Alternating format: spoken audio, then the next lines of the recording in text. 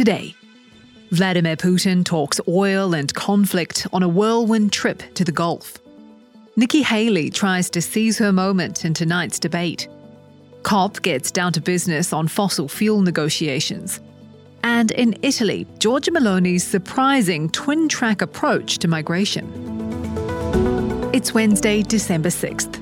This is Reuters World News, bringing you everything you need to know from the front lines in 10 minutes.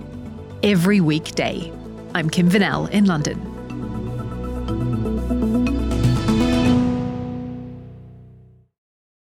Russian President Vladimir Putin is on a diplomatic blitz. He's visiting the UAE and Saudi Arabia today before hosting Iranian President Ibrahim Raisi in Moscow on Thursday. Mark Trevelyan is lead writer for Russia. Mark, Putin has rarely left Russia since the war in Ukraine started. Why this sudden burst of travel? So there are a couple of things going on that affect the timing. One is that obviously we're in the middle of a huge crisis in the Middle East, and Putin wants to demonstrate that he is a player in that region. Another is that it's an important moment on the oil markets where Russia is trying to work with OPEC countries to support the price of oil. And the third reason is that Putin is expected very shortly to announce that he's going to be running for another 6 years in office in an election next March. And so it's helpful to him also to be seen to be striding the world stage at this point in time. What does he actually hope to achieve on these visits? I think the importance will be partly symbolic. So as far as the oil markets are concerned, Russia is determined to show that it is working very closely with these countries. The other thing is that this is a trip that will probably irk the United States in some ways. Firstly, because the United States generally doesn't like to see OPEC working effectively to make oil more expensive, because that has an impact on US consumers. And secondly, the United States has been a strategic partner of Saudi Arabia for 80 years, although there have been plenty of bumps in that relationship. And so to see Putin sort of muscling in on that relationship with the Crown Prince of Saudi Arabia is something the United States will be watching quite closely. Putin's visit to the oil-rich nations comes as the global community meets about an hour away in Dubai to tackle climate change. Putin will not be attending, but our very own Tara Oakes is. So Tara, let's start with the good news. Yes, hi Kim. There have been some headline moments of collaboration, including some of the world's biggest dairy companies joining an alliance trying to cut methane. So oil and gas extraction is a problem, releasing methane into the atmosphere, and we've seen some work on that here. But also cows are a part of the problem. So some of the global dairy companies getting involved there. And nuclear power is back in fashion. John Kerry's launched an international plan to boost nuclear fusion, which could produce vast amounts of power. And as we get to the pointy end of the conference, what progress has there been on the fossil fuel debate? Fossil fuels remain the major point of contention here. So negotiators are beavering away behind the scenes. They have a tough job ahead of them, though, because they're not just trying to convince the majority of parties. For a statement to be approved, it has to be approved by nearly 200 unanimous parties. So negotiators are trying to bridge this divide between big oil-producing nations and those who are more vulnerable to climate change. 4 Republican presidential candidates who are not Donald Trump are scheduled to face off in their 4th debate tonight. Ron DeSantis, Nikki Haley, Vivek Ramaswamy and Chris Christie will all be on stage. Right now, Haley has some momentum and is challenging DeSantis for a very distant number 2 to Trump. Graham Slattery is in Alabama for the occasion. So Graham, what does Haley need to do here? Well, what Haley would like to do is have a breakout moment that really catches the attention of a lot of undecided voters. That's something that did occur during the first debate in August. It really boosted her candidacy from that of an also-ran to a serious player. The field is winnowing down, but nobody is making much of a dent in Trump's lead. Is there pressure on anyone like Chris Christie to drop out and throw their support behind Haley? There is some pressure, certainly. Chris Christie is perhaps a bit of a unique situation because he's really been explicit about staking his entire campaign on the state of New Hampshire, which is the second nominating state. In terms of Vivek Ramaswamy, there's probably less pressure simply because a lot of those voters would probably go to Trump.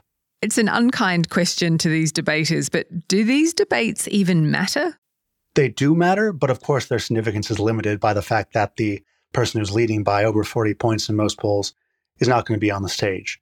That said, in theory, if Republican voters who are interested in moving beyond Trump did coalesce behind a single candidate or largely coalesce behind a single candidate, statistically, it would be a much more interesting race.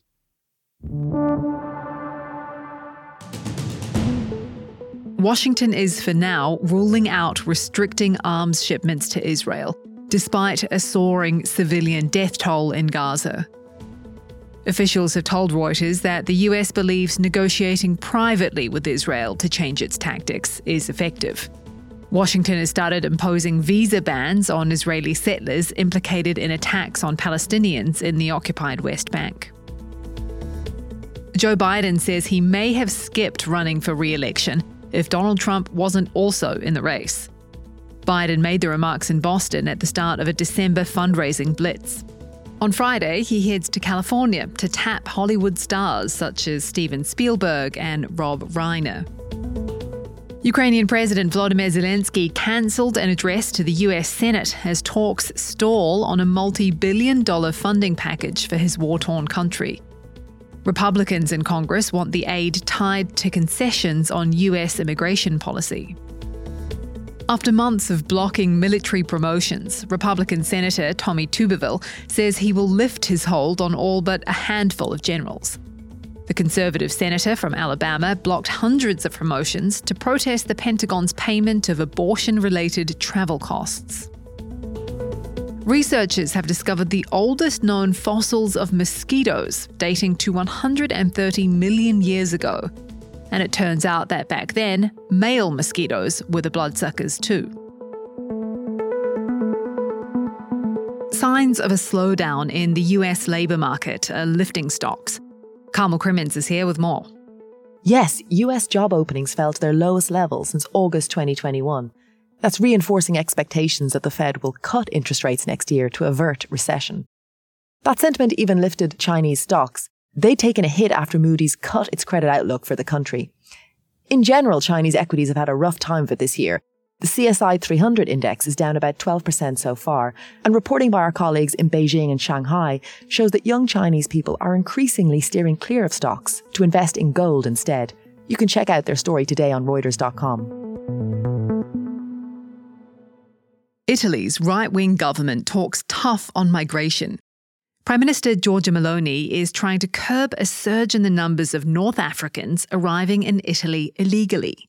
But she's also raising quotas for work visas for non-EU citizens. Alvise Aramlini is in Rome. Alvise, you spoke to a man named Madou Koulibaly for your story. Tell us about him. So he comes from Guinea, and like many other sub-Saharan African migrants, he came to Italy, to Europe, basically looking for fortune. He told us that he thought that when he left for Europe, he thought that he would find paradise over here. Obviously, the paradise didn't materialize, but he said he got a lucky break because somebody told him about this opportunity to work for the Florence bus company. And now he sees himself as a model for other African and non-African migrants in Italy, because he is the first migrant to be trained and hired by the Tuscany regional bus company to work as a driver. How does his experience fit with the experience of other migrants who have come to Italy? Well, so he is an example of how the Italian labor market is opening up to foreigners, partly because there are some jobs that are low paid and many Italians don't want to do, and partly because Italy is suffering from an acute demographic crisis. So there are fewer and fewer young people, fewer and fewer Italians who are entering the labor market, and it's having great repercussions. How major of a shift is this for the government? This opening towards economic migrants is remarkable and significant, coming from a very right-wing government, which in its public stance, it's very, very tough towards migration. They have gone after NGOs that run naval rescue operations. They've pledged to build more migrant detention centers. They've struck a controversial deal with Albania, which foresees the building of migrant detention camps there. But it seems that the economic realities of Italy are forcing it to take a more nuanced approach, or sort of a twin track approach, being tough on one side, but also opening up on the other.